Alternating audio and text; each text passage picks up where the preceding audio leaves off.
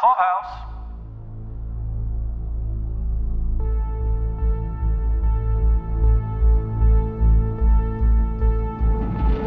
Welcome back to a galaxy far, far away for the How Uncivilized podcast, where in this episode, Mark and I will be talking about episodes 7, 8, and 9 of the first season of Disney Plus's Andor. How have you been, Mark? Hey, doing well, Paul. These episodes are done in blocks with a director for each block, and so why not? And these have been a little bit slower paced, but at the same time very political. Have you seen this stuff about the low viewership of Andor? But it seems like the people that are watching it are really enjoying it, but the metrics on people watching is pretty low. Yeah, I've seen that initially it was high, and then it's been getting lower. I mean, I've talked to other Star Wars fans, and they've kind of admitted that without the Force and without lightsabers, there's something missing for them, and they kind of regard this as a more boring look at Star Wars. I disagree. It is slower paced. It is a gradual unveiling of things, but I think we're getting storylines and arcs that will, just like in episode, say, 6, build to a very dramatic release at some point. I'm enjoying it. I like it. And I think what they're trying to do, and I think that's a cool concept for the show, is exploring the nature of the Empire and their oppression, and also the desperation of the rebels and what has to go into going against something so powerful as the Empire. And not just the oppression, but how, especially in these 3 episodes, how just a gradual tightening of the screw is something that Joe Average, you and me, were we citizens on Coruscant or a core world, we might not even notice, as long as we're just going to work, doing our jobs, doing stuff with our families. We might not even notice some of these things, or they might impact us in ways that we don't even notice. Now, what I'd like to talk about is the characters and in the ways that it does get noticed. So the overarching theme that I picked up for these 3 episodes was just how is it that Luthen's big plan, because he seems to be the one with the big plan right now, is affecting everything by forcing the Empire into tightening its grip. He and Mon Mothma, when they were talking in his shop, it sounded like there was some disagreement on understanding how things were going to work. He knows, she doesn't know, and this is all going according to plan as far as he's concerned. Yeah, it's kind of like Mon Mothma and Andor are not all in. They play that contrast with Vel, who we learn, his cousin to Mon Mothma, and she's pushing her like, hey, we're doing something with our lives. We're fighting the darkness. Let's go all in. And then Luthen, like you said, he's 100% committed, but Andor is not quite there yet. So they're playing on that. And like you said, this slow oppression of the Empire, normal people may not notice too much, but it's like the boiling frog type thing. Like if you think back, even like during the Clone Wars, this Colonel Yularen, I think that's how you pronounce it. And, right. and even Grand Moff Tarkin, before he was the Grand Moff, they were a lot more muted and more chill and just, military commander types. And then by the end, Tarkin's kind of foaming at the mouth with power. He's blowing up planets, dude. Yeah, blowing up planets and just loving it. And just that slow corruption of all the individuals that partake in it. And, of course, this could all come back to Earth, and you have like Nazi Germany and how, why did those people all go along with that? But it's that's part of the themes that this is exploring that I think is pretty cool, but maybe lost on some people, or maybe it's too boring for them because they want blasters and lasers and all that. I mean, and you do feel it when there's a block of episodes like this, when there's not a lot of that. So I get that criticism, but I'm kind of more in your camp. I enjoy the boring politics stuff. One area where they apply that boring politics stuff is right off the bat in the Imperial Security Bureau, the guys with the white uniforms. So far, we had only met Major Pendergrass as the boss, but now we know who he answers to. Colonel Wolf Yularen, who was first put on screen in A New Hope. He was sitting around the conference table with Vader, Tarkin, Admiral Mahdi, General Taggy, but he didn't say any lines. He's just as the one in the white uniform with the mustache and the gray hair. And then he reappeared in the Clone Wars cartoons, like you just mentioned. He was an admiral in the Navy, and he was a pretty honorable guy, from what I recall. He wasn't a main character, but he was a speaking character. What do you remember about him?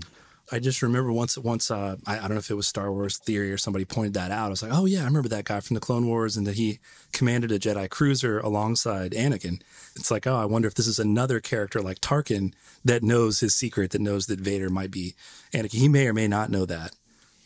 Based that's on a good working point. with. Mm-hmm. Yeah, I don't know how well that figures into his rise, because according to his lore, once the Empire, became the Empire, he resigned from the Navy, joined, I don't know if it was the Army or the Security Bureau itself, but then he worked his way to colonel within that organization, because admiral translates to general, if you, I don't know that switching services is such a thing, but that's what he did. It doesn't seem to matter with the rank, though. He admits that he has personal one-on-ones with Palpatine, which I think is probably a pretty rare thing. Back to this closing their fist situation and how Luthen is pushing their hand. This is, you always talk about politicians never like to let a crisis go to waste. So you can imagine Palpatine just eating this up, and they do this whole, they introduce this kind of this poured concept where it's like a Patriot Act type thing. No more Fourth Amendment. And then all of a sudden 5X on taxes, 12X on jail sentences, just for speaking against the Empire. That allows them to then produce more weapons of war while re-educating the people they put in there. And of course, we get the exciting jail sequence that we're, the jail universe that we'll talk about here, which is just really fun. But yeah, I was wondering if they might, because they talked a lot about Palpatine in some of these episodes, and how, I don't know if we get to see one of his speeches, where he takes on more power. Unlimited power? Perhaps. He's like, limits? He's striving for no limitation. He definitely does. All right. So Yularen sets the tone for everybody else.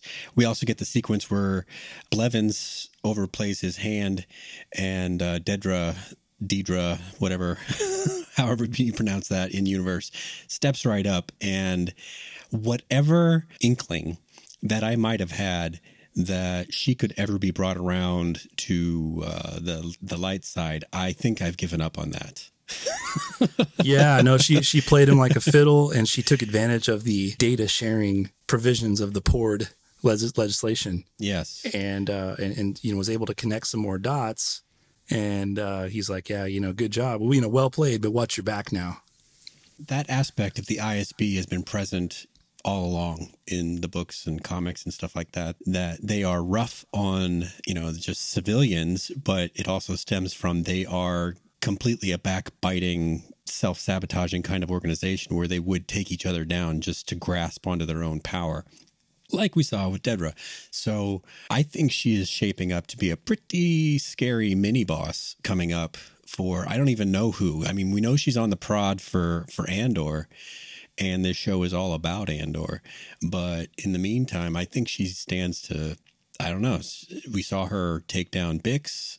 We know that she can get Marva anytime she wants.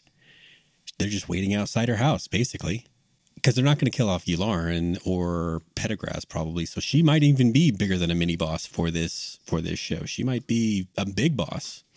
I loved how they mentioned this, that Palpatine is specifically empowering the ISB, which you could say is kind of like one of these alphabet agencies without much accountability, kind of shadow government stuff.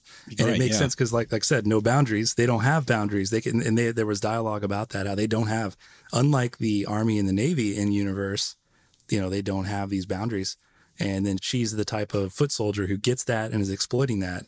A little bit of criticism. I did think that they nicknamed Luthen as Axis, and they knew more than you would expect them to know, at least than what's been covered on screen, I would say.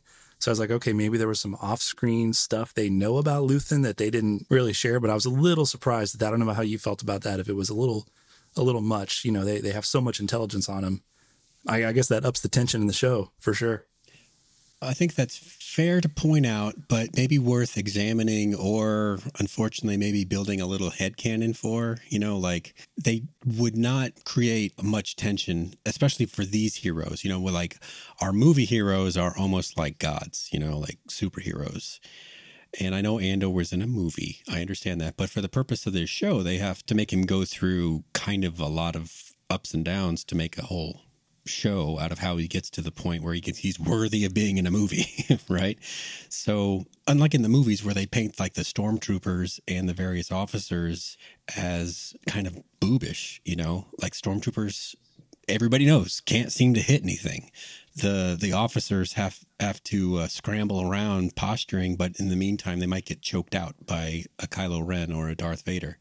But I don't think you can have that kind of thing in this show. I think you have to have pretty competent leaders and foot soldiers, which is pretty much what we've seen. So that would create the adequate, the maybe the insurmountable seeming tension for our guy, for Andor, for Mon Mothma, for Luthen. I think you've got to have that competency, and then maybe you can assume safely that off screen they do have minor functionaries, little spies, little operatives, supplying them with some stream of information. Even though we don't get to see them get it, just them telling us about it might just have to be enough for us to assume that they are well staffed and capable. Yeah, and they're willing to do crazy things in the name of order in the Empire. But then I also like about how this show, how it's not limited to the Empire.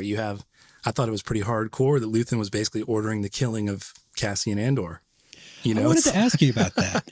Yeah, that's hardcore. Well, and there was a episode where he recognized that Andor was a loose end, but we only ever heard Clea, his backroom helper, actually issue the order that Vel needed to find and take down Andor.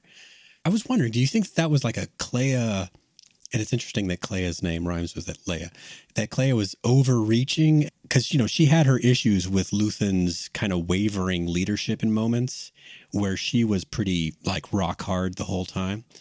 Do you think that was Clea just being like, the boss isn't going to say it, but I know it's right, and we've got to take Andor off the board because he knows too much? Yeah, I got the sense she kind of talked him into it, but he went along with it, just calculating that Andor's life is worth less than he and his connections getting outed by the Empire.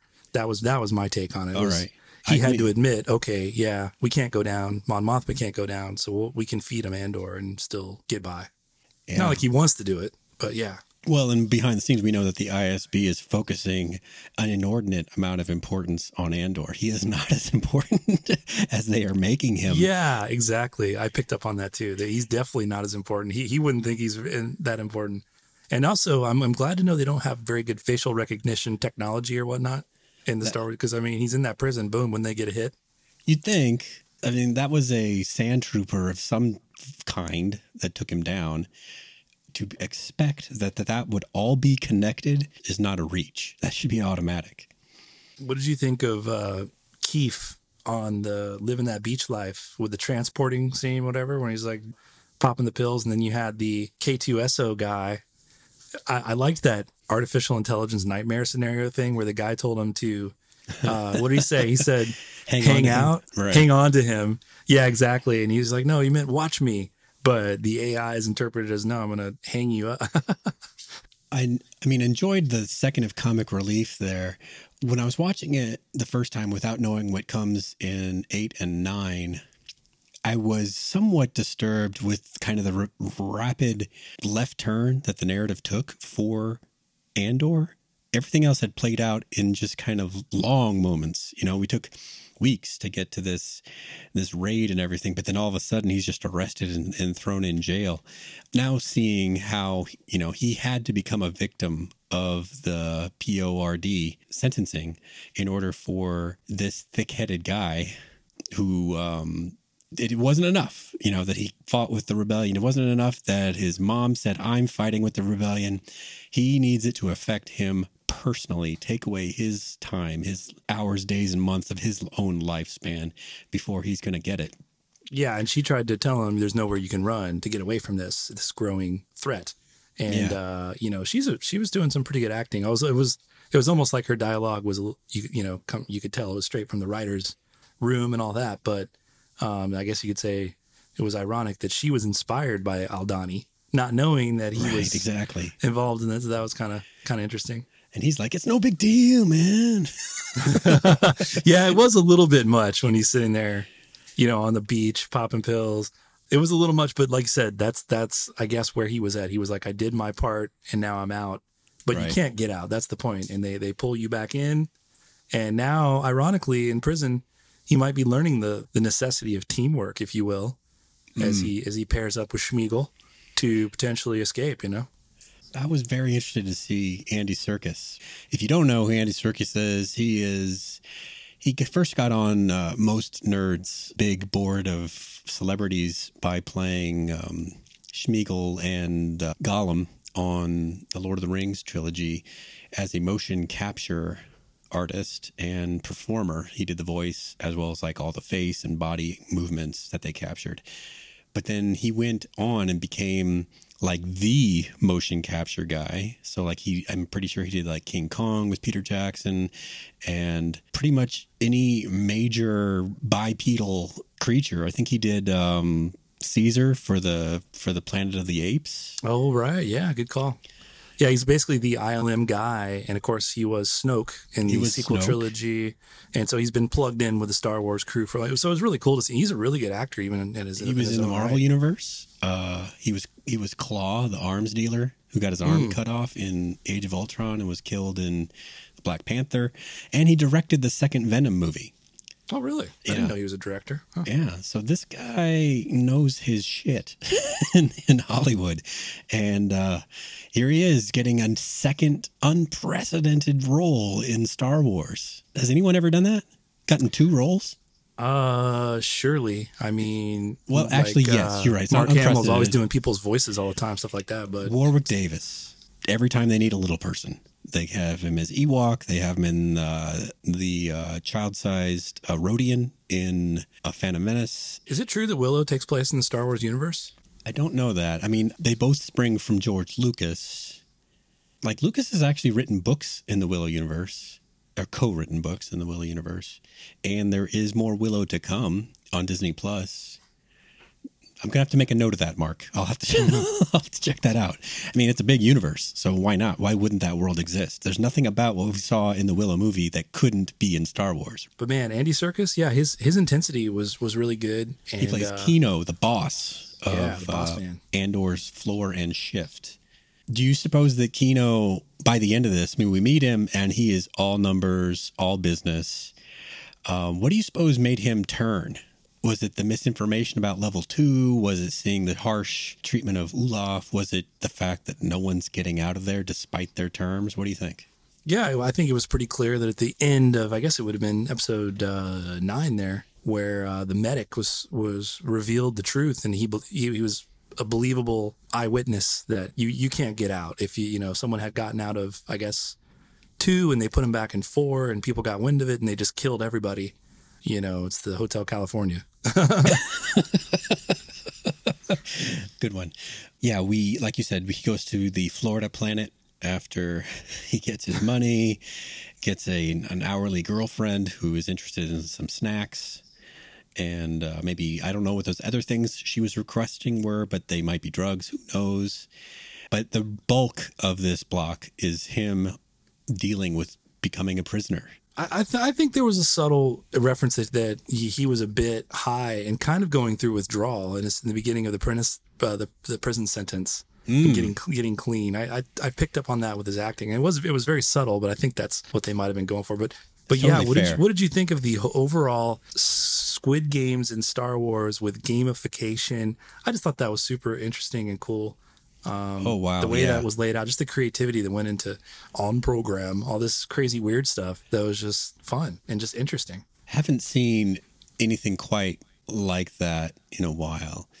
There's a movie that came out in the 80s, I think, where like they had a prison without any walls, but you had to wear this thing around your neck. And if you got out of range of a certain other prisoner who had like your same frequency, then both of your head things blew up.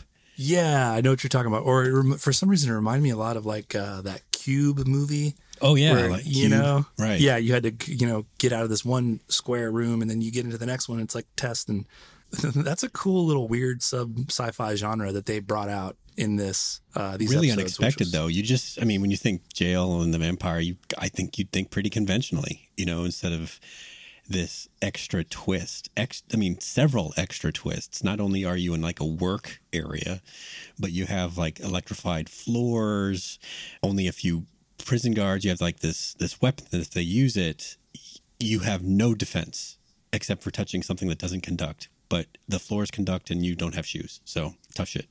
Andor being super perceptive, they've established that he starts to notice, and he's got some help on the inside, that maybe it's not as electrified as they thought. Like that guy touched the metal and nothing happened. And like it could be a little bit of smoke and mirrors, as any prison really is, because there's always more prisoners than there are guards.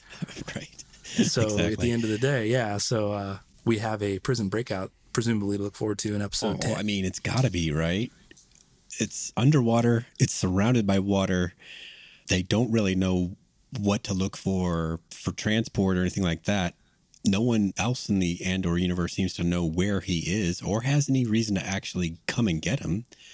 But we obviously know that he's got to get out of this. I think it was this YouTube channel, New Rockstars. That guy is hilarious, by the way, if you've never seen that guy. But he covers these episodes in a hilarious way. But pointed out, I was like, oh, wow. There were like 7 of those 7-sided structures in the water. Mm-hmm. And the uniforms have 7 marks on them, and there's 7 tables and 7 guys per table. 7 guys per table. Yeah, just like, oh, that was cool. I don't know why they would have to be so Pyramid of Giza precise on this stuff, but it was cool.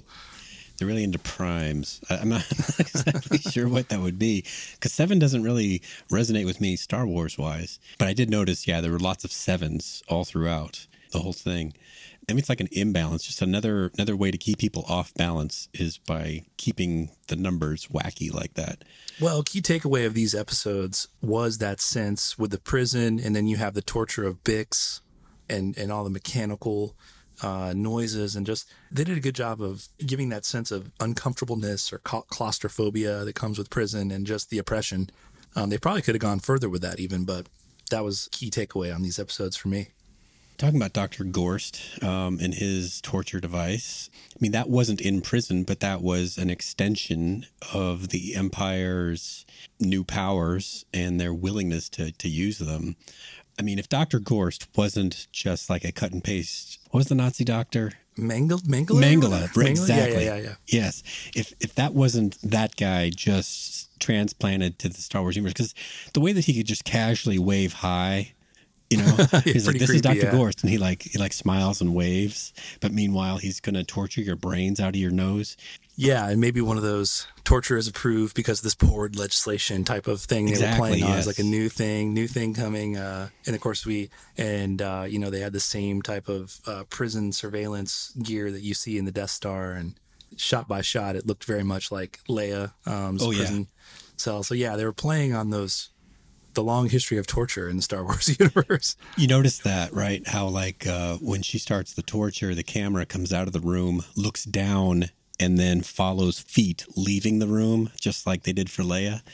That was almost I think it's cool when they do stuff like that. That's so detailed. Just a subtle callback. Subtle callback, but it makes it feel more Star Wars-y-ish. Yeah. What do you suppose we have for Andor here? We have Kino is now kind of on board with figuring out how this prison works, or at least letting Andor figure out how the prison works. Olaf, dead. So Andor's table is down a guy. That's not great for their productivity. How soon do you suppose we get a coordinated jailbreak? Do you suppose that's the season ender? Yeah, I think Bix dogged on Andor for being a lone wolf, maybe Marva, whatnot. And so I think that's the whole point of this, is he's learning the necessity of teamwork here. And I think that's how they're going to do it. I think they're going to recruit more prisoners to take part and overwhelm the guards. Kind of like the first 6 led up to Aldhani. The next 6 will lead up to the Narkina prison break. Oh, yeah. All right. Yeah. Oh, let's see. Well, how many episodes do we have? Just, oh, wait, 10, 11, 12, 3 more. Yep. Yeah, that's it. Okay, That's so right. one more block of episodes. Yeah, wow, it's clipping by. Another area where we can look at Imperial overreach is, because I'm borrowing her words exactly, is Mon Mothma. In these 3 episodes, she's learning that the rebellion isn't exactly what she signed up for, but neither is the Empire. What I need, Paul, is another dinner party. Can I get more dinner parties, please? Could you imagine? Well, I think maybe the way that you're saying that, it accurately expresses how she must feel about it, you know? Like it's the opposite of the kind of action that she wishes she could take part in. They're nothing. They're not doing what she needs to do. They are, in one case, providing a small amount of smoke screen so that she can talk to Tay, which, by the way, are we supposed to believe that that gray-haired man and Mon Mothma were like the same age and going to school together in Chandrilla? Is that what we're supposed to be told? Because they said we were school friends together and all that. He looks maybe a lot plastic older. surgery is super good in the start, and she, who knows? All right. And hair dye's a thing. Or not. Maybe it's not, and that's the deal. She stayed red, he went gray. But overall, we got to see just frustration all around with Mon Mothma. She, like in this most recent episode, she is making some sort of testimony in front of the Senate, and no one cares. There's a little bit of support being yelled her way, but there's kind of an equal amount of like, shut up, sit down kind of stuff. And eventually she gets overridden by bigger headlines. Do you think that the difficulty she's having accessing her money is tied up in the new imperial restrictions, or was that something else? They're making a big deal out of forcing her to have to find a new way to get money, maybe from a Chandrilan gangster. Yeah, that makes sense. I mean, as the Empire is tightening their grip, they're pushing their way into people's business more and more, especially those that speak against the Empire, like she openly does in a subtle way. But of course, she had the great line that, she's learned from Palpatine. I guess you got to become a little bit like him to be able to defeat him, where, you think you're just throwing rocks, but really I've got a knife to your throat. Mainly what I got from Mon Mothma in this block was just how she's having to reconcile what her aims are, what her goals are, and her own ethics. I think she wanted to kind of procedurally get the Empire back to some resemblance of democracy. However, she kind of hedged her bet by getting into bed figuratively, with Luthen. And now that's gotten out of control. So it's like she still wants that end goal. She still wants democracy and freedom for people. But how far is she willing to go? Yeah, and Vel calls her out for not being kind of committed enough in a way. That was surprising to me, yeah. Yeah, was it? Yeah. Well, just that Vel and she, they both knew that they were in the rebellion. They knew that they were the rebellion. But Mon Mothma had no idea that Vel was tied up in Luthen's operations. Yeah, didn't tell her that, did she? No. I liked the way that they developed Vel, though. They dropped a little bit. Like in that 6th episode, Cinta says something along the lines of that she's a spoiled rich girl trying to get back at her parents. Or was it the 7th one? Yeah, it was the 6th one where she shows up on Coruscant dressed like a human. I didn't even recognize her at first. I was like, what? Oh, I was like, okay. Right, me neither. She cleans up. Yeah, they were giving us a little hint all along the way that she was actually society, on Coruscant, but that she would be Mon Mothma's cousin, that was a surprise. Okay, so the lingering thread that we're left with Mon is this mention of Davos Keldon. I mentioned a second ago the way that I mentioned that she would have to go to a Chandrilan gangster for money. I'm just kind of assuming that, given all the stuff that kind of the distaste that she had for needing to go to this guy and the way that she described his businesses and his business practices. It also helps kind of underline the reconciliation that I mentioned of her ethics and her goals. Do you know anything about Davos? Have you heard anything about this guy before? I do not. I just kind of assumed it's a Jabba the Hutt type character, and it is strikes of desperation because you can't trust someone like this. They could out you to the Empire for money. So it does sound pretty tenuous. I can see why she's uncomfortable with it. Exactly. You might, like you said with the Palpatine quote, if you start dealing with gangsters, then just like you did with Palpatine for the government, you might need to figure out how to out-gangster the gangster. I don't think she's prepared for that at this point. All right, kind of mopping up our characters from this block, there was a lot of Cyril Karn. And I think what that added up to for me was, I think this guy is playing into becoming a pawn for Dedra. Yeah, I think she's thinking about using him somehow. But he really let he went there. He shot his shot. He sure did. His character's been a little surprising. I thought he would be like arch nemesis, and he's kind of just turned into, it's just been a weird kind of story, but he's going for it. But yeah, I think you're right. She'll figure out a way to use him somehow. That's all I got out of that, was just that he's making himself too easy to manipulate for her. And the way that she was willing to use that scream helmet on Bix and Pac, I think she'll have no squeamishness about using him. The way that she came up with the idea when they mentioned that they had a rebel pilot, she had the idea like, well, why don't we just put his dead body in the ship and set it adrift? He wasn't dead yet, you know? So she was openly saying, why don't we just kill him, make it look like an accident, and set his ship adrift so nobody gets suspicious that now we know what he told us, you know? Yeah, I think that type of thing is deception is par for the course of the Empire. But didn't they land on like staging the death of the captain, not the pilot? It was just him. It was just him? Yeah, okay. It was just him in the ship that they captured. Because they came onto some sort of rebel operation. They wanted to continue. Right. So they need the operation to go on. But if the person that they captured didn't show up or showed up and told them, I was just captured, then that operation wouldn't go on. So they want it to go on so that they can swoop in and capture everybody that's there or kill everybody that's there.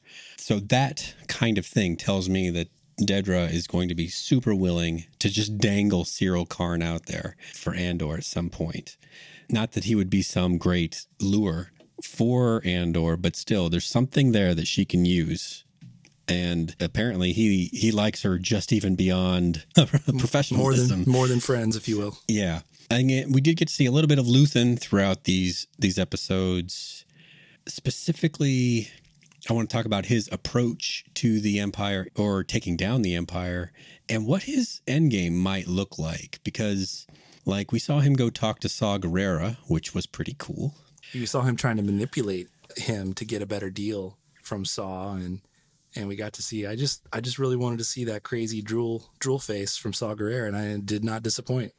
He mentioned working with this Anto Krieger, which was the person that was brought up later, that the rebel pilot situation we just mentioned, that they think that he might be connected with that person, who is another anti-Empire leader, but with some ideological differences from Saw Gerrera.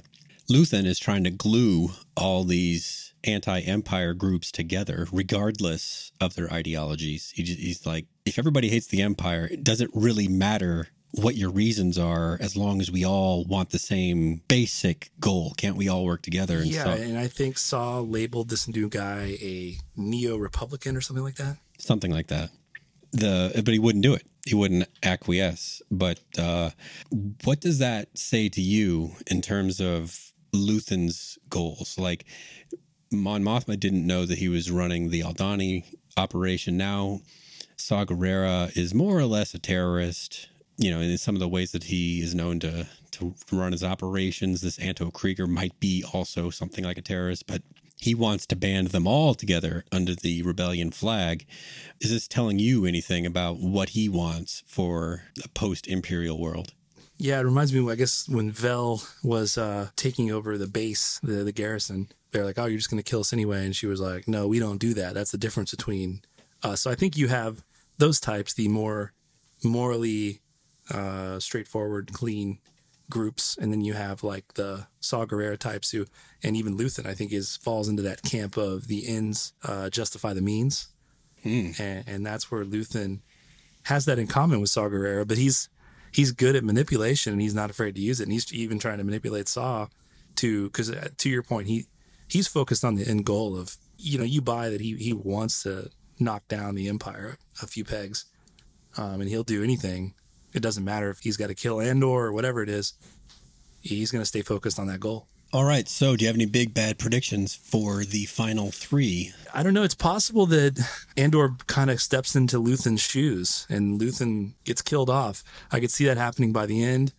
we're going to get this new rebel contingent coming in, and this plot with this rebel pilot playing out, and of course the prison break. So that's what I'm expecting and looking forward to. What about you?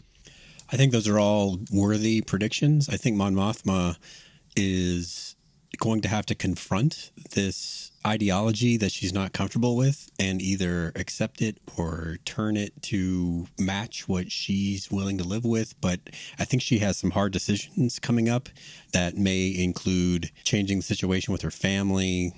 We mentioned that at some point she has to leave the Senate just for her own safety. I don't know if that's going to be this season or next, but her conflict with the way that Luthen operates, and we know that she's the one that survives to Return of the Jedi, might come into like an actual someone needs to take out Luthen kind of moment. Will that be this season? I kind of doubt it, but you never know. Yeah, it could be something big happens here in the next 3 episodes that by beginning of season 2, like I said, Mon Mothma has bailed from Coruscant, and we have the beginnings of the rebel fleet, doing stuff, Yeah. Yeah.